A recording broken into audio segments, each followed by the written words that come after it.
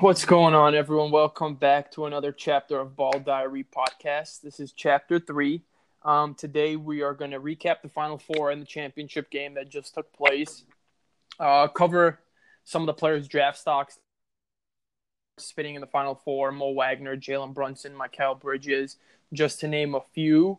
And then transition to the NBA, talk about some of the headlines that are going on right now. I know we haven't covered the NBA lately because of this crazy tournament, but March is over, so it's time to get back into it. This is Rajon here. You can follow me at Rajon NBA on Twitter, and I'm joined here once again by my man Danny at based_Dan, BASED_Dan on Twitter and Instagram. What's going on, my man? Hey, what's going on, Ray? How are you? Good, man. How you doing? Good, man. Excited for we actually start talking NBA now. College season's over. It was an awesome ride, though.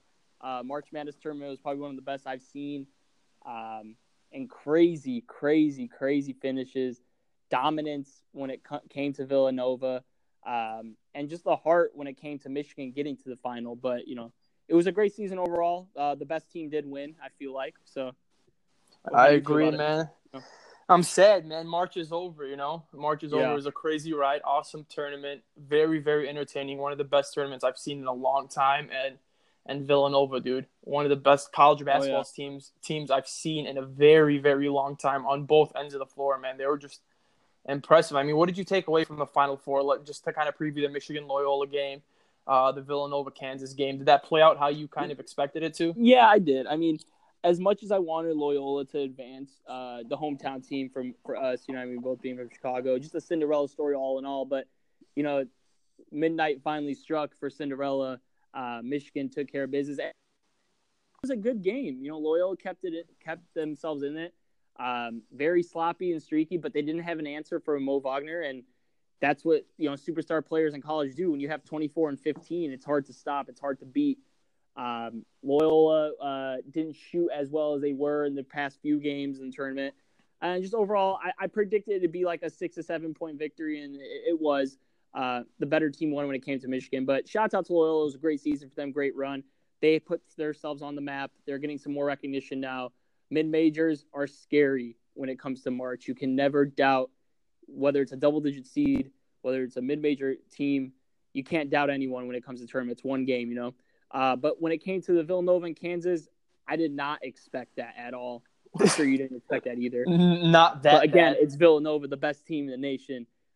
Jay Wright, with great coaching, they were just hitting so many outside shots. They hit like 13 or 14 threes by halftime, and it was an NCAA record.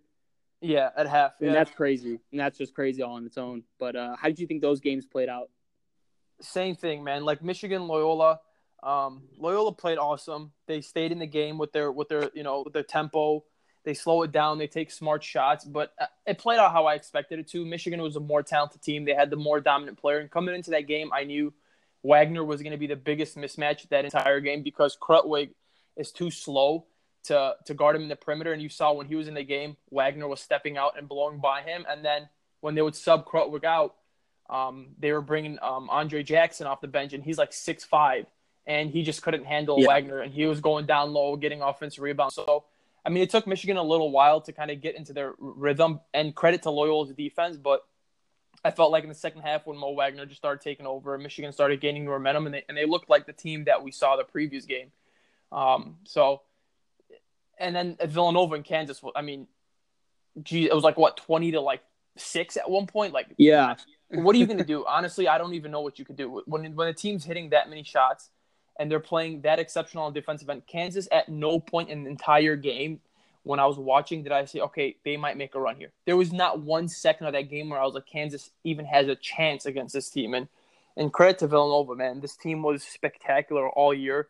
One of the best college basketball teams I've seen in a very, very long time. And moving on to the championship game, it showed again. How do you think the championship game played out? I mean, did you expect it to end that way? Did you expect it? How did you? Well, first off, I didn't expect Dante DiVincenzo to just absolutely explode off the bench, which was disgusting. But I didn't expect Villanova to hit so many outside shots either. I thought Michigan Michigan played tough in the first, 12, 13 minutes. It was a really close game. Yeah. Michigan had the lead. but then you can tell the vibe of their team kind of went Mm-hmm. south right when Villanova took the lead. And I believe it was like an under the basket pass, and then it was, I believe, Spellman dunked it. They took a lead, and just like, I don't know, the momentum just shifted completely. There was no like, all right, let's give it back to them. You know what I mean? Let's get them back. It was just like, okay, we're down now. Let's play. You know what I mean? We play unconfident. That's how I felt they played. Yeah, It was crazy. No, I agree, man. I mean, to start the game off, Wagner was balling out. He was doing whatever he could. Yeah. But honestly, like the rest of the Michigan players, no one was helping him out. Nobody helped him out, and they started off the game strong because of Wagner. And I feel like if Rockman was more involved in the game, Duncan Robinson, I don't think hit a three the entire game, and he's their best shooter. No, the whole team only hit 3 threes. Yeah, they went 3 of 23 from the 3-point line compared to 10 of 27 of Villanova. That's a big difference. That's 13% compared to nearly 40%. So, I mean, the odds are in Villanova's favor when it comes to that point. Yeah, and again, like Michigan stayed in the game in the first half. They were playing great defense. I mean, they kept Brunson in check pretty much. They kept Spellman in check. They kept Paschal in check. But when I can't even goddamn his name, DiVincenzo came off the bench. I mean, he just flipped that entire game around. And when they went up 9 at half, I was like, okay, Villanova really hasn't played a good game. They're up 9 at half. This is a terrible situation to be in for Michigan because we've seen Villanova when they struggle in the first half, the second half they come out and they just start making it rain from all over the court, and that's exactly what happened. And DiVincenzo was out of his mind.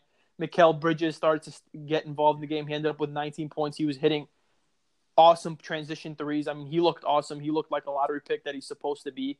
And Villanova was just too much, man. They were just too damn good. I mean, they were just too damn good all year.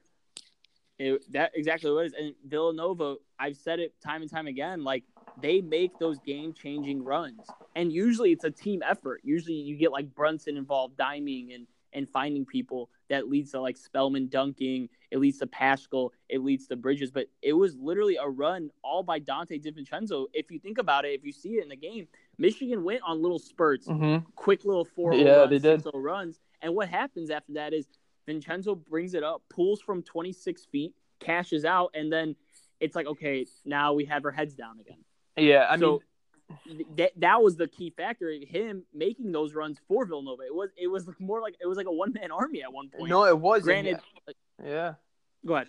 No, I was just gonna say because at one point Michigan kind of second half they got it down to 14, and then DiVincenzo hit like back-to-back threes, and it was like back up to freaking 19 again, and it's like Michigan just honestly didn't look like they belonged on the floor with these guys. Like that's how good Villanova looked. That's how dominant they looked on both ends of the floor. They weren't giving Michigan any easy shots. Their defense was spectacular. They're switching everything. I mean, they have guys that can guard. They have guys that can drive in and create. And I mean, they just had way too much. That team was they were phenomenal all year.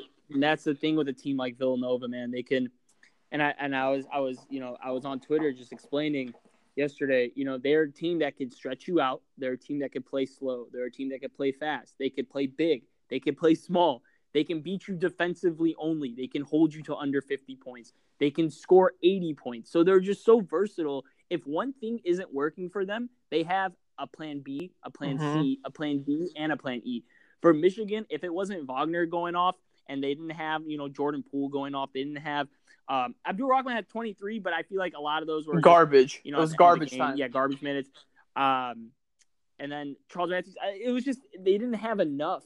Because when Wagner's not playing and not balling out crazy, the whole team isn't rallying around anybody else. They don't have a plan B, C, D, or E. You know what I mean? Yeah. I agree. Yeah, I mean, I wish the game was a lot closer so we can have more to talk about. But, like, honestly, there isn't really much to say besides the fact that Villanova, from the beginning of the year, they were freaking dominant. They were the best team hands down in the country. And they proved it in the tournament. I mean, what was their closest game? Against Texas Tech, I think?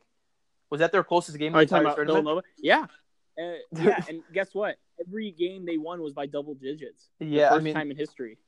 I honestly don't remember the last time a team was this dominant. I mean, West Virginia had a really good chance against it. And then, it was kind of a balance between the refs making some ticky-tack calls. And, of course, they went on that big run and some momentum-shifting plays. But West Virginia gave them a tough time. Alabama had a halftime lead, but I didn't think Alabama had enough to beat them. I mean, granted, Colin Sexton is a great player, but he can't just do it by himself against a team like Villanova. So they didn't really have. Yeah, you're right. I think it'd be Texas Tech or West Virginia. Yeah, and even West Virginia. I mean, Villanova put up 90 on them, on the best defense in the country. So like when I saw that, I'm like, dude, what are you gonna do to stop these guys? Because not only are they really good defensively, like if they're putting up 90, 85, 86 on like some of the best defensive teams in the country, like you just have no chance, man. You just couldn't guard them. They're built obviously I'm not comparing them to an NBA team, but they're built like an elite NBA team where they're so versatile in the way they play, right? Like you mentioned, they can spread it out. They go 5 out when they have Spellman in because he can shoot the 3. So they dribble, drive, and they create open shots. Or they can slow it down. And then they're also really good defensively. They have a bunch of guys that can guard multiple positions. I mean, they were a perfectly built, coached basketball team, and rightfully so. They deserved it, and they won the championship easily, man. And transitioning from that, well built, Jay Wright did a great job. This is probably now the top tier number 1 to number 2, maybe like top 3 program in the country. And in the past 4 years, they've done it. You know, they won 2 national championships, and they don't do it with one and dones. Now, that's what I love. Thing. This is huge for college basketball. The one and done is now looking like it's like, all right, do we really need 5 freshmen? Like 5 freshmen on the floor at the same time? No, you need veteran leadership. When things hit the fan, who are you going to rely on? Someone without any too much experience, or someone with that experience, with that savviness to bring you back? Obviously, with good coaching, you can win anything. I mean, look at Calipari; he's done it before, but it's hard. It's very hard. No, it is. I mean, it's exciting to see all these freshmen play together. Like Kentucky, I mean, Duke has the top 3 recruits going next year, but a team like Villanova, and why I loved watching them play, why I think they're so good for college basketball. Number one, Jay Wright doesn't really recruit one and done players, right? He's been quietly building a program like this where he's getting players and he's developing them over a course of 2-3 years, and these players are getting better. And when you have a team that's been through, you know, they've won together like Villanova did, they've lost together like they did last year in the tournament. The chemistry they have compared to a team that's all freshmen, that's the first time playing together, they only have 30 games to get their shit together before the tournament comes. It's hard, you know what I mean? Because like you said, when shit hits the fan, how are they going to react? Nova has been there for multiple years with each other. They know how to play. They know that what everyone's role is. They don't have to tell each other, we got to do, like everyone knows what to do because they've experienced it before. And that's why, like you mentioned, mid-majors are so scary in the tournament because mid-majors are usually made up of juniors, seniors, sophomores, because they don't have the one-and-done talent. So that's why they do so well, like Loyola did, right? Clayton Cluster Jr., Ben Richardson Sr., Ingram Sr., Marcus Towns, I think, was a junior this year. Like, I mean, you know what I mean? Like, they've experienced the heartache together. They have chemistry together. They know what everyone likes to do on the floor. They know where everyone likes to get the ball. And it's hard to get, as talented as you are, it's hard to bring a team together. We saw it, I mean, even in NBA, when the Miami Heat first joined, you don't know where players like to get the ball. You don't know what players like to do in certain situations, where they want to ISO. Spacing is hard because you're not used to people, the way they move around on the court. And Villanova is just, I mean, that's why they won. That's why they're the best team. And now they're a powerhouse program, 2 championships in 3 years. Yeah. It was awesome to watch. And it's programs like Villanova who recruit these players. Like Jalen Brunson is the AP Player of the Year, but he wasn't a one-and-done player. You know what I mean? If you look at the past with Villanova, they pretty much build very solid professional basketball players. Like Josh Hart, for example. Josh Hart won a national championship. He was a late first-round pick by the Lakers, or was he? I believe he was late first round, correct? I think so, yeah. I think he was towards the end of the first round. Yeah. And look what he's doing now. He gets double-doubles, for God's sakes, and he's a guard. He plays very smart. He's a very savvy player. Great, yeah, he's 23 years old. He's a rookie, but guess what? He has a more mature body than someone, for example, like his teammate Lonzo Ball. And he's not saying he's going to be a superstar, but guess what? His career is going to be a 10-year career. Josh Hart will be in the league for at least 10 years. And that's what Jay Wright builds. And those are the type of players you get from programs like Villanova, and that's why these the teams that are drafting lower, they need to take a harder look at these guys from the mid-majors, these guys from programs like Villanova, right? Because they're going to come in. These are the guys that are going to give you 8 to 10 years of solid playing time. You know what I mean? Like role players, and Yeah. you need these guys to be elite. I mean, look at every elite team; they have those exceptional role players. Josh Hart, right? Look at Mikal Bridges. Where did he come from? Yeah. And look at him Yeah. now. Now he's a lottery pick, right? Took him. Yeah, he's a junior, Exactly. and you might be scared because okay, why did it take him so long to develop? Is this his ceiling? Well, no, it's not. Jay Wright got him as a raw player. He has length, Yeah. he has athleticism, and he's developed every single year. He's developed his shooting. Now he's going to go to the NBA. He's going to be another guy that's going to come on your team, and at worst be a great 3-and-D player. He's a winner, and he has very high IQ. So I mean, like you look at a guy like Josh Hart's teammate Kyle Kuzma. Look at him. Yeah, He's balling. same thing. He's dropping double doubles. He's getting 20-point plus games. He broke the Laker rookie 3-point record for his season. So he's doing things, and he's 22, 23 years old. So you got to look at these players like from programs such as, like for example, Utah, Villanova, guys who come from Carolina, guys who come from like a UConn. Like look at Kemba Walker. He was a junior when he got, and look at him now. He's the Hornets' all-time leading scorer. It's all over the NBA. I mean, exactly, right? It's all over the NBA.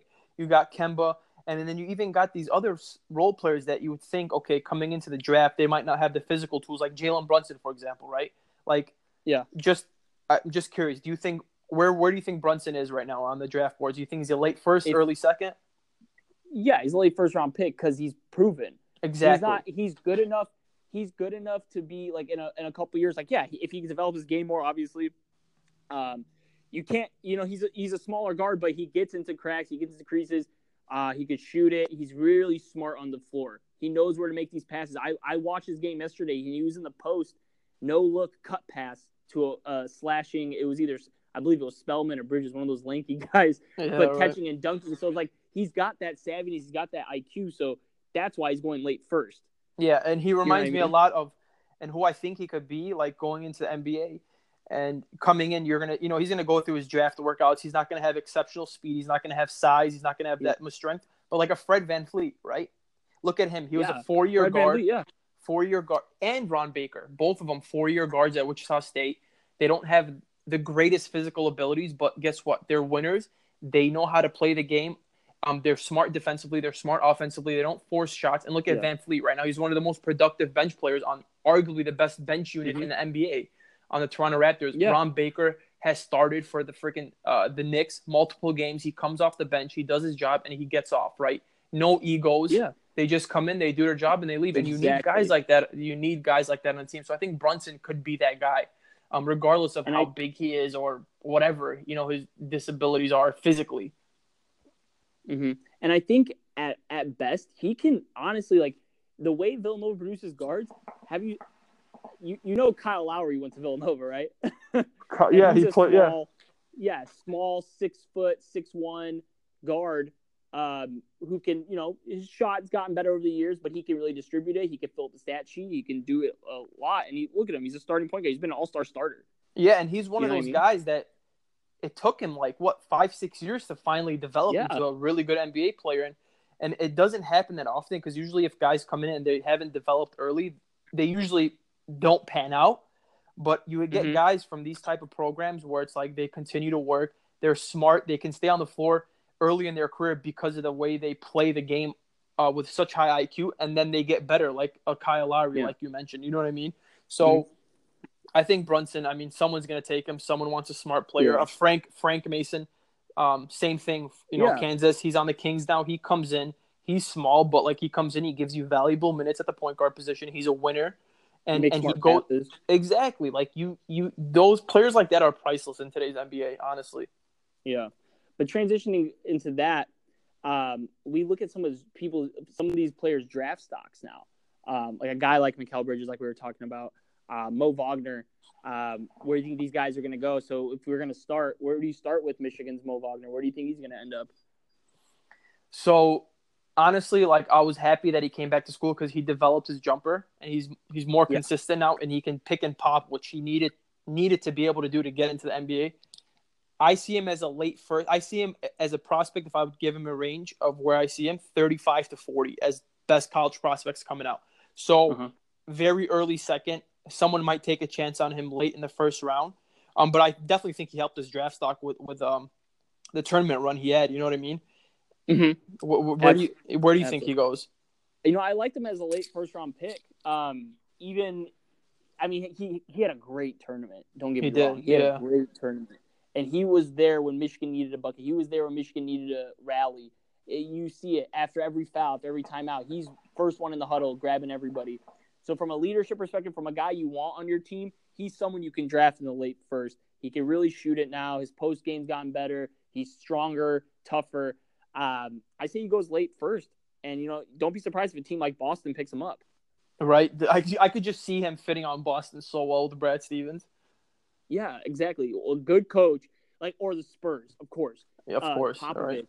Stevens. These guys would mold Wagner into someone who can be like a very productive off the bench guy. Can start you a few games here and there, and can really make a mismatch when it comes to spreading the floor. No, I agree. What about? I don't think Bridges could have had a better championship game, right? I think he solidified his lottery pick status. He showed that he can shoot in transition like everyone thought he was supposed to. He was exceptional defensively. He pretty much locked up Charles Matthews, who's another guy that put himself on the radar, but we'll get to him. Bridges, do you think he can crack top 6 now? Or do you still see him going 8 to 14? The top 6 is tough. Because think about it. If you're going top 6, that means you're in the conversation with Ayton, you're in the conversation with Doncic, you're in the conversation with Michael Porter Jr., you're in the conversation with Bagley, and then you have guys like Jaren Jackson, you got guys like Trae Young, these kind of players. He's good enough to be top 6, but will a team reach for him top 6? I don't think so. I think if a team really wants him, they'll trade down to get him, maybe additional pick. I think he goes anywhere from 8 to 12, though. I don't think he goes past 14. He's not going to go past 14. There's no way. So no way he's going 13. I think he's going 8 to 12 range. Okay, let me ask you this, though. Because right now, I'm looking at a mock draft on NBADraft.net. The Sacramento Kings have the 6th pick, right? Yeah. You look at a team like Sacramento Kings, and you have these guys like Colin Sexton that are given high ceilings, Trae Young that are supposed to go before Michael. But if you're the Kings and you look at their roster, they have their point guard for the future, De'Aaron Fox. They have their 2 big men in Skal Labissière and Willie Cauley-Stein, who I think are their future big men, right? They drafted Bogdanovic, who's very low-key, been a great rookie for them. He's such a smart player. He's been very good. When Popovich calls you out, you're doing something well. Popovich loves his game. He says he's such a smart player. So really what they're missing is a small forward. So my question to you is, I feel like a lot of times the NBA teams, they take players based off their potential, not really what they need. Like the Kings would be better off taking Bridges because that's what they need. They need that 3-and-D, that small forward guy. So do you think they would take a chance on him instead of like a Colin Sexton? Yeah. I wouldn't say I don't think the Kings should go for a guard at this point. They should. I agree. They have Bogdan, they have Buddy Hield, they have De'Aaron Fox, they have Frank Mason. So are they going to go with Mikal Bridges? Possibly. If Jaren Jackson's still there, maybe slide over 3. Even would you rather have Mikal Bridges or Miles Bridges right now? No question, Mikal. Okay, so you can rule Miles Bridges off. I would either go Jaren Jackson or Mikal Bridges. Yeah, I think team needs. At that point, you're right. I think team needs would be the biggest thing. Like if you have a team like Sacramento, but if you have a team like Cleveland getting that pick, I don't think you take. No, I don't think you take Mikal Bridges because realistically, the only other small forward that's supposed to go over Michael in this draft is Michael Porter, right? And we both agree that Michael Porter is a top 3 pick. So when you look at top 4, 4 through 7, depending on where the teams land and what their need is, I think Mikal has proved enough that, hey, even though maybe Colin Sexton has a higher ceiling, Trae Young might have a higher ceiling. If you don't need him, why waste a pick on him? You know what I'm saying? What are you going to do with Sexton? Put him on the bench? Yeah. Let him develop. You already have 3 guards. That's what I'm saying. So why not take someone like Bridges who can come in, he could start, and he's going to fill in that void that you have as a 3-and-D player. So I think before the tournament, he wouldn't have went this high, but now after the tournament and how he's proven that he can shoot in transition, He's a very efficient 3-point shooter. He shoots over like 42%. Why not take him if that's what your team needs? Yeah. Even if it's the 6th pick, even if it's the 5th pick, you're like, take what your team needs. Don't really take off ceiling. Yeah, but if you're a team like the Chicago Bulls, are you taking Mikal Bridges at 6? Yeah. Oh man. Yeah. Yeah. You're gonna take. Okay. Yeah, I mean, because the way I look at it, look at their backcourt, right? Dunn and Levine, right? If they keep Levine, so you're set there. Yeah. You have your young big men. You have Markkanen and Portis, who potentially, and especially the way Hoiberg coaches that offensive system, shoot a bunch of threes. Markkanen and Portis play that role perfectly. So what are you missing there? Again, you're missing that void of a 3-and-D guy. Mikal fits right in. I mean, who else would you take? Obviously, if you can get Michael Porter, but we're not saying that. Say the Bulls get the 7th pick, and you have Trae Young, Sexton, Wendell Carter, Kevin Knox, and Mikal Bridges on the board. Who's the best fit for the Bulls at that point? But then you need score. But for Hoiberg's system, then you would need shooting and scoring. Yeah, Mikal Bridges makes sense. Kevin Knox is also a great scorer. Exactly. And you could slide him over to 3. Yeah, I slide Kevin Knox over to 3. Yeah, I think that's what he's going to play in the NBA. I think he's going to play the 3. The only thing is with him, I don't think he's ever going to be good defensively. Yeah, I just don't. Yeah, I think he could be a 18-point scorer in the NBA. Like, he's extremely skilled offensively. We saw him; he can come off picks, shoot mid range. He pick and pops. He shoots 3. I mean, offensively he has it all, but defensively, Mikal gives you that potentially elite defender at the NBA level. You know what I mean? Mm-hmm. So yeah, I mean, I think it comes down to team need with Mikal. Like, if a team needs him, don't take a guy with the higher ceiling, quote unquote. If he fits your team, if you need it, even if you're at the 6th pick, take him. Because I think he's at worst, you know what I mean? He's a 3-and-D guy. At best, he develops into who knows. You know what I mean? Yeah, you never know. Yeah, and that's so interesting when it comes to picks like 6 through 9 this year, because you have like a random mix, like Jaren Jackson. Like, you have Jaren Jackson, Miles Bridges, Mikal Bridges, and Kevin Knox, right? Mm-hmm. So it's like pick what kind of like fit you want for that forward position. It's just interesting outside of the top 5 what's going to happen next. Any other players that you saw from yesterday's game? You said something about Charles Matthews? Yeah, I think he's put himself on the radar. I don't think he should come out yet. I think he needs one more year because his jumper is still not consistent. But if you look at the way he's built, he's 6'6", right? He's pretty built. Like, he's not scrawny at all, but he's got great length. And I think the way today's NBA is played, he's versatile enough to guard the 2s, the 3s, and potentially switch on 4s. You know what I mean? So I think he really did put himself on the radar. He seemed to me to be like a really, really good defender at the college level, and he knows how to use his length well. He's a great athlete. I mean, we've seen it. Like, he was jumping off 2 feet under the rim and throwing it down without gathering up. You know what I mean? So I think so athletically he has the ability, and I think he's just got a total package of just great length, athleticism, size, that now I see him maybe potentially not this draft. This draft, I think he could still be a 2nd-round pick, but next draft, potentially be a late 1st-rounder. But if he develops a jumper, I mean, he could skyrocket up to maybe a top 20 pick. Yeah, and Charles Matthews has that athletic ability. He could take off. Like you said, just getting more seasoned when it comes to your shooting, when it comes to your scoring ability. Because in college, it's tough. You can't just call for the ball, ISO, clear out. It doesn't work like that. Yeah, coaches don't allow it. Yeah. So I think for him, if he waits another year, he can go from you were saying like late 1st potentially into a 2nd-round pick, or you develop, you have a whole summer to get better, and that's huge. You have a whole summer to get better. Then you got into your season to get better, and then you have a tournament. So it's so many stages of the college year to get better that he can even be 15 to 20. Yeah, no, I agree. I think he's got the total be a late lottery. He could be late lottery if he works on just his overall skill when it comes to handling the ball, playing more of that versatile role. Because in the NBA, you got guys who are 7 feet dribbling like point guards. You got point guards who are scoring 30.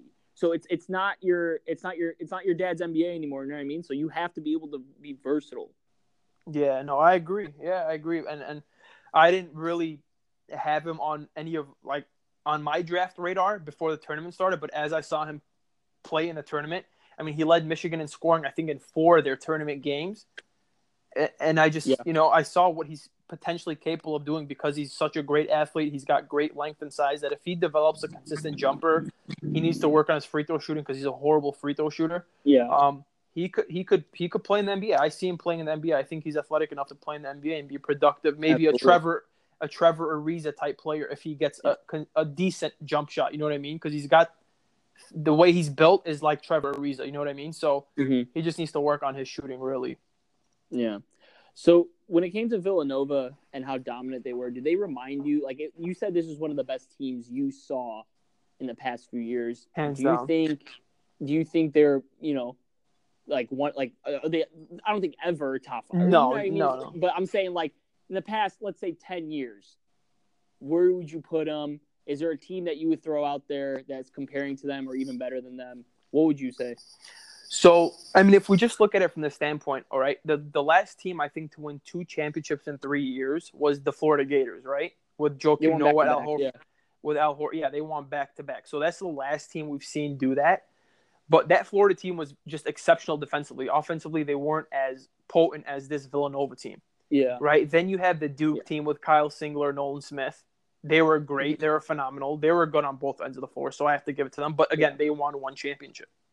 Yeah. UConn won 2-3 years, right? Yeah, 2 and 4, I believe. 2 and 4. Yeah, you're right because they were suspended a year. I remember that from the tournament. To be honest with you, I don't remember. I don't know if I'm just blanking out, but I don't remember a team that was this great on both sides of the ball. Like these guys, offensively, were as efficient as I've ever seen, and defensively, they were just as good. And these other teams that we mentioned, like they were good on one side of the ball. Like that Florida team was just spectacular defensively, right? They didn't have great shooting. They had a lot of great defenders: Horford, Joakim Noah, Corey Brewer, all 3 guys that are in the NBA and are all elite defenders in the NBA at one point.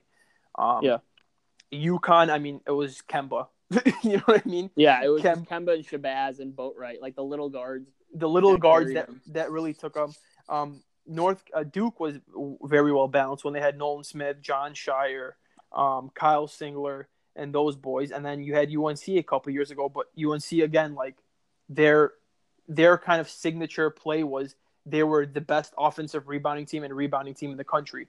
Like when they're dominant, you know what I mean? So the way Villanova is, the way they shoot, the way they get into the lanes, the way they create shots, and the way they switch on defense, I don't remember a team being able to do that on both sides of the floor this efficiently ever, to be honest with you. And I think the only team that comes, I mean, like 2009 UNC, 2010 Duke, but like 2012 Kentucky was so good on defense because of their anchor Anthony Davis. Of course, people forget how good Michael Kidd-Gilchrist was in college. I know his jump shot's always been funny looking, but he was such a 5-tool player, and they had a really good team. That team was phenomenal. But Anthony Davis was just like their key to everything. You know Anthony Davis was just the best player. Really good too. Yeah, but like you saw that. Like again, you said it was their defense and Anthony Davis. I mean, there was games he would score 6 points, and he was by far the best player on the court. You know what I mean? Yeah. Because he could change the game. But with Villanova, they have like 4 people who can change the game. I mean, Brunson can drop 20. Mikal drops 20. Paschal can drop 20. Spellman could drop 20. Phil Booth, who's I think he's a junior guard, right? He was a freshman on the first national championship team. Yep. He came off the bench that game and dropped 20 in that first national as a freshman. So and then DiVincenzo was a 20. They had 5-6 guys that could put up 20 points, dude. Like I don't remember a team that was this well put together on both sides of the ball. I really don't. Yeah, it's tough. Like that Louisville team that's non-existent anymore was pretty good, but non-existent. But they weren't. Yeah. But I mean, bullshit. They were good. But I feel like Michigan was a better team that tournament, but they just had an off night. You know what I mean? Yeah, I agree. So Villanova just look so good, and next year, guess what? They might be there again. So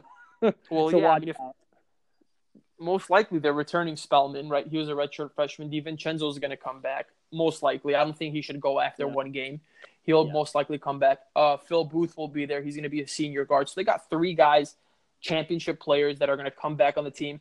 Jay Wright has another 5-star point guard coming in, and what's his name? The Jelly. The Jelly. Is that the Jelly Roll guy? Yeah. Javon Curley.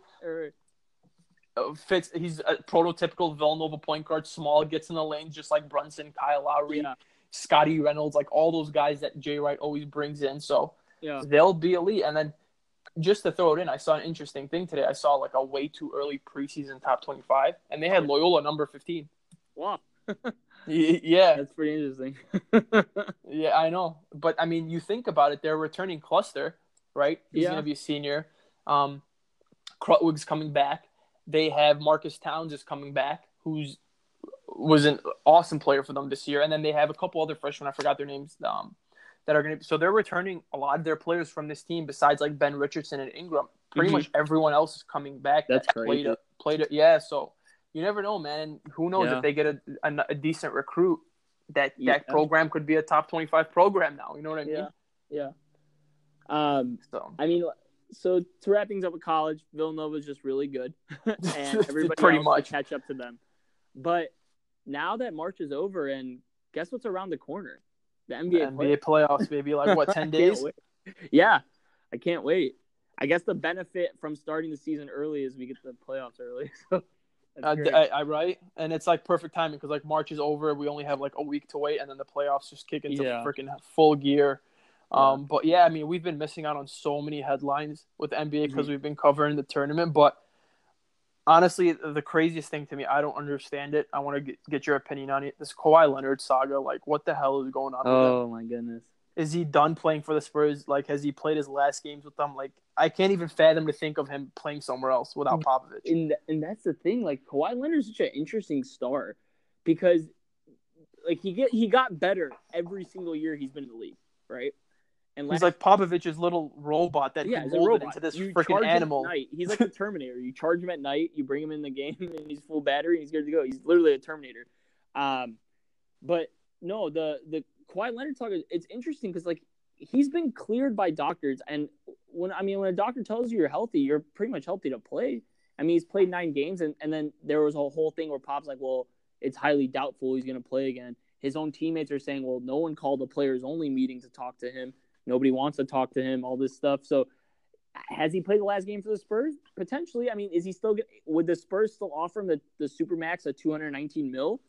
I think so. He's pretty freaking good, but I think this is the last season with San Antonio. If something changes, if nothing changes, and what's going on in Kawhi Leonard's head, he's going to be gone. He's going to go to a team that has a lot of cap and is willing to pay and is willing to give him the freedom. Do you think he feels like he's constrained playing with San Antonio? So just a few things. So I listened to a podcast with Danny Green. Yeah. Maybe last week, and he was talking about that whole players meeting stuff. And you remember how he tweeted like, "This is all BS." Yeah. So he was saying, he's like, the media runs away with stuff. He's like, we talk to Kawhi Leonard like in the locker room, right? Because like he works out when we leave, so we don't see how he's progressing and stuff. So we don't know. So like, but like he's like, we talk to him and like everything's cool, but then you have this Tony Parker thing where Tony Parker's coming out saying like my quad injury was 100 times worse. I don't know if that was a kind of a test to be like, dude, man up. Like I'm challenging you. Like, are you gonna man up? I just don't understand. If he's cleared, I don't know what it is. Maybe there's people in his ear telling, because, you know, he's a superstar, but he's like, he doesn't have a signature shoe. He's not in commercials. He's not getting all this advertisement money. Maybe he has people in his ear telling him like, dude, you're one of the top 5 players in the NBA.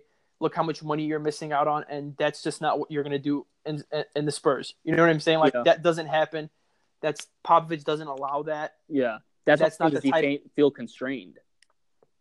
I don't know. I mean, I guess, but like it's Kawhi Leonard. Like he's been just the same Kawhi Leonard for so many years. Just he comes in, does his job. It's like he doesn't even want the fame and the media attention. You know what I'm saying? Like it seems like he doesn't want it. But now you hear this stuff.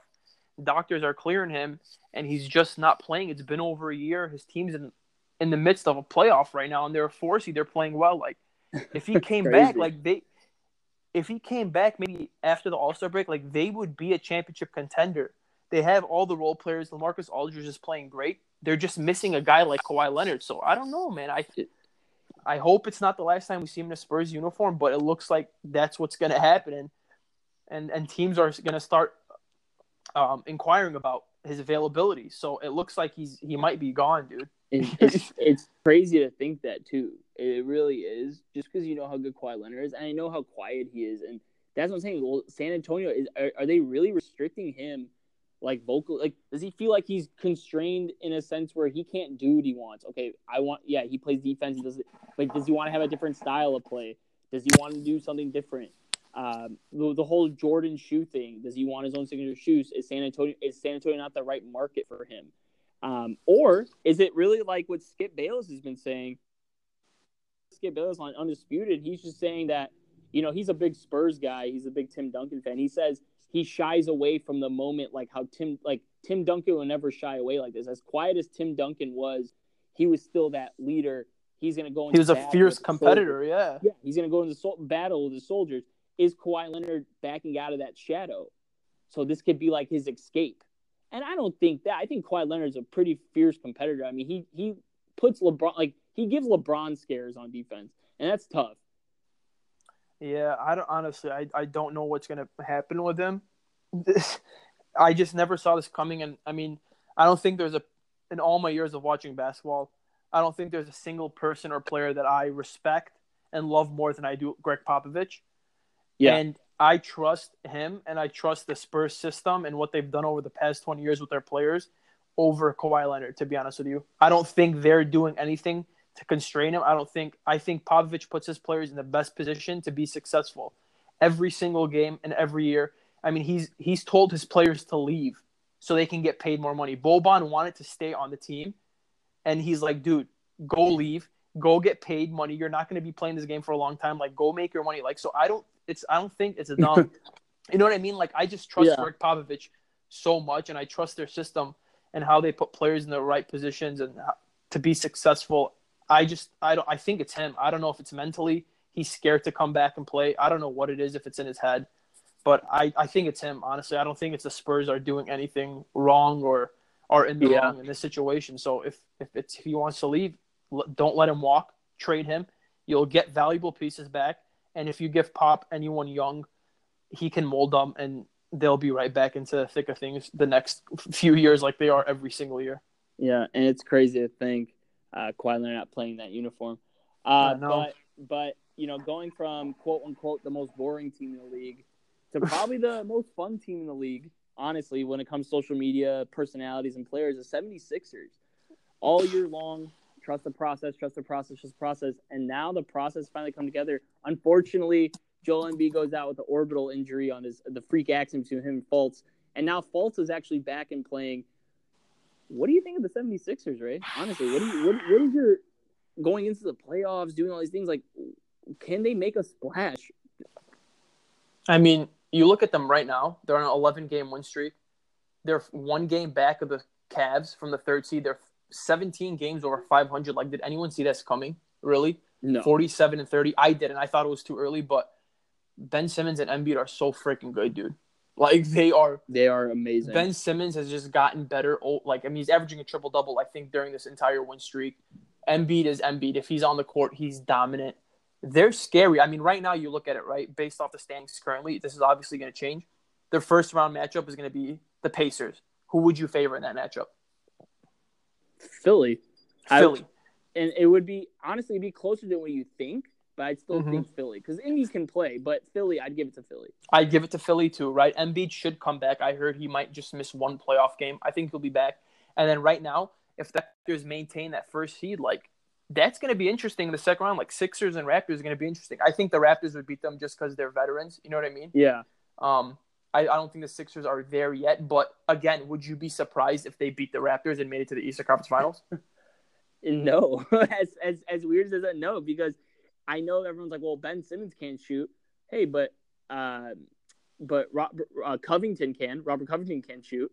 JJ Redick can shoot. Sarge can shoot. Ilyasova can shoot. Bellinelli could shoot. Exactly. And who else they got? Their center can shoot. Embiid can shoot. Yeah. And I know Fultz is coming back, but he can make a difference too. I'm not saying he's going to come out sniping like Steph Curry, but he can shoot it when he gets into the paint and make some noise as well. Yeah, no, I mean, they're awesome, dude. They're so exciting. They're going to be really freaking good for the next 5 years. Yeah. Like, if they keep this team, I mean, right now they have the best starting 5 as far as net rating in the NBA with Simmons, Redick, Covington, Saric, and Embiid. So, yeah, they have the best starting 5 as far as net rating in the entire NBA. So if they can get that lineup back together with Embiid healthy, and if Fultz can provide some energy off the bench, they're going to be scary, dude. They're really freaking good, man. I mean, those two guys right there, like Simmons is a triple-double waiting to happen. Embiid's a 30 and 15 waiting to happen. They can make it to the Eastern Conference Finals. I really do think so. The only thing is, we can't talk about these matchups on paper, though. The reason why I say that is because of experience. That's what they don't have. First round, Indy's another team kind of like 76ers, not saying talent-wise, but experience-wise. They don't have it. Players made the playoffs.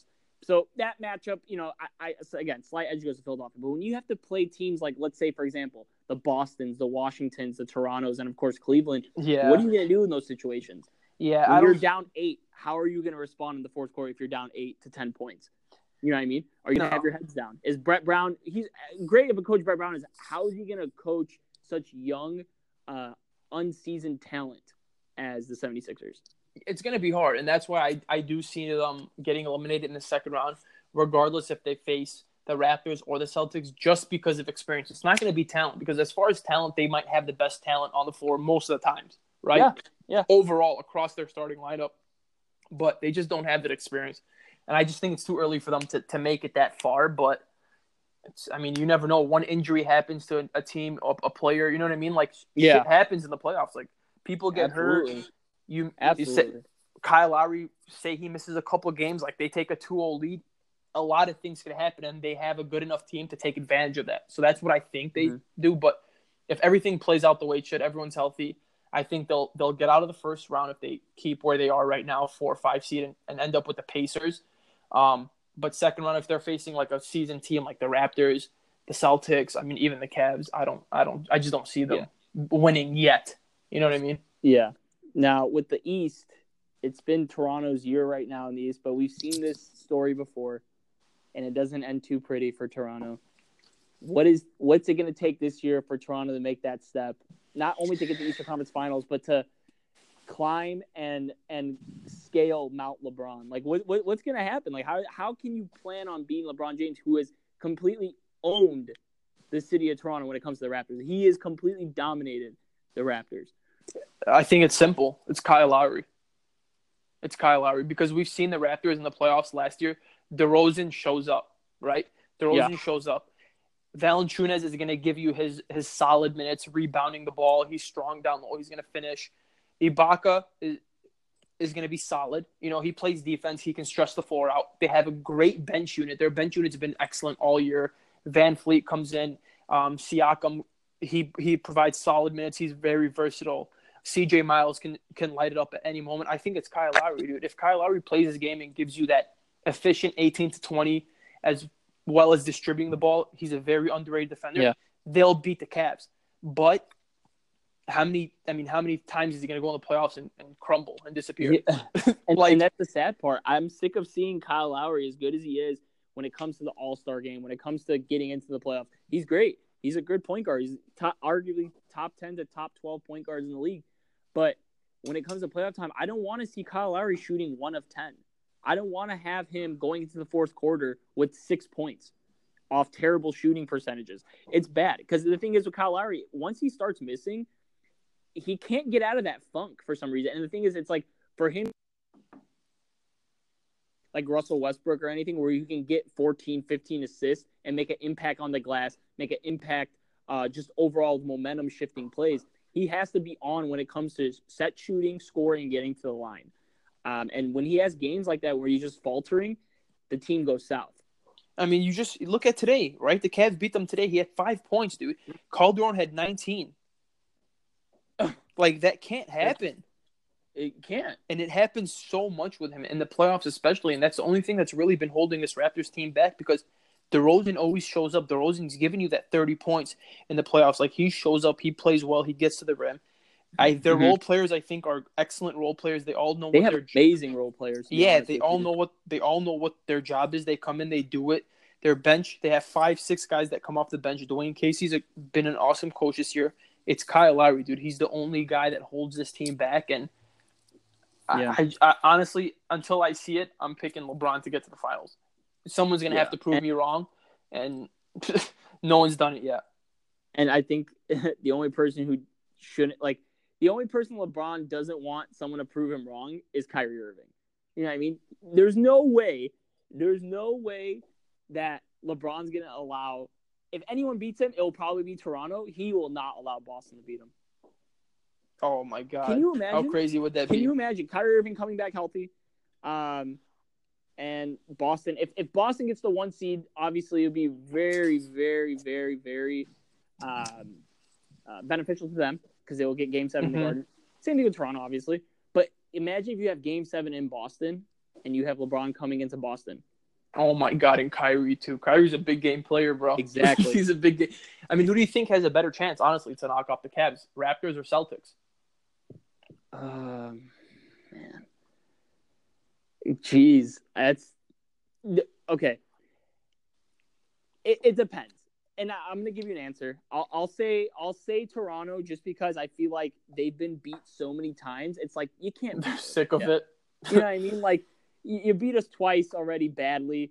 Third time has to be a charm, right? DeRozan, like you were saying, will show up. He will give you anywhere from 24 to 30 on a given night, especially on playoff night where he has to take those shots.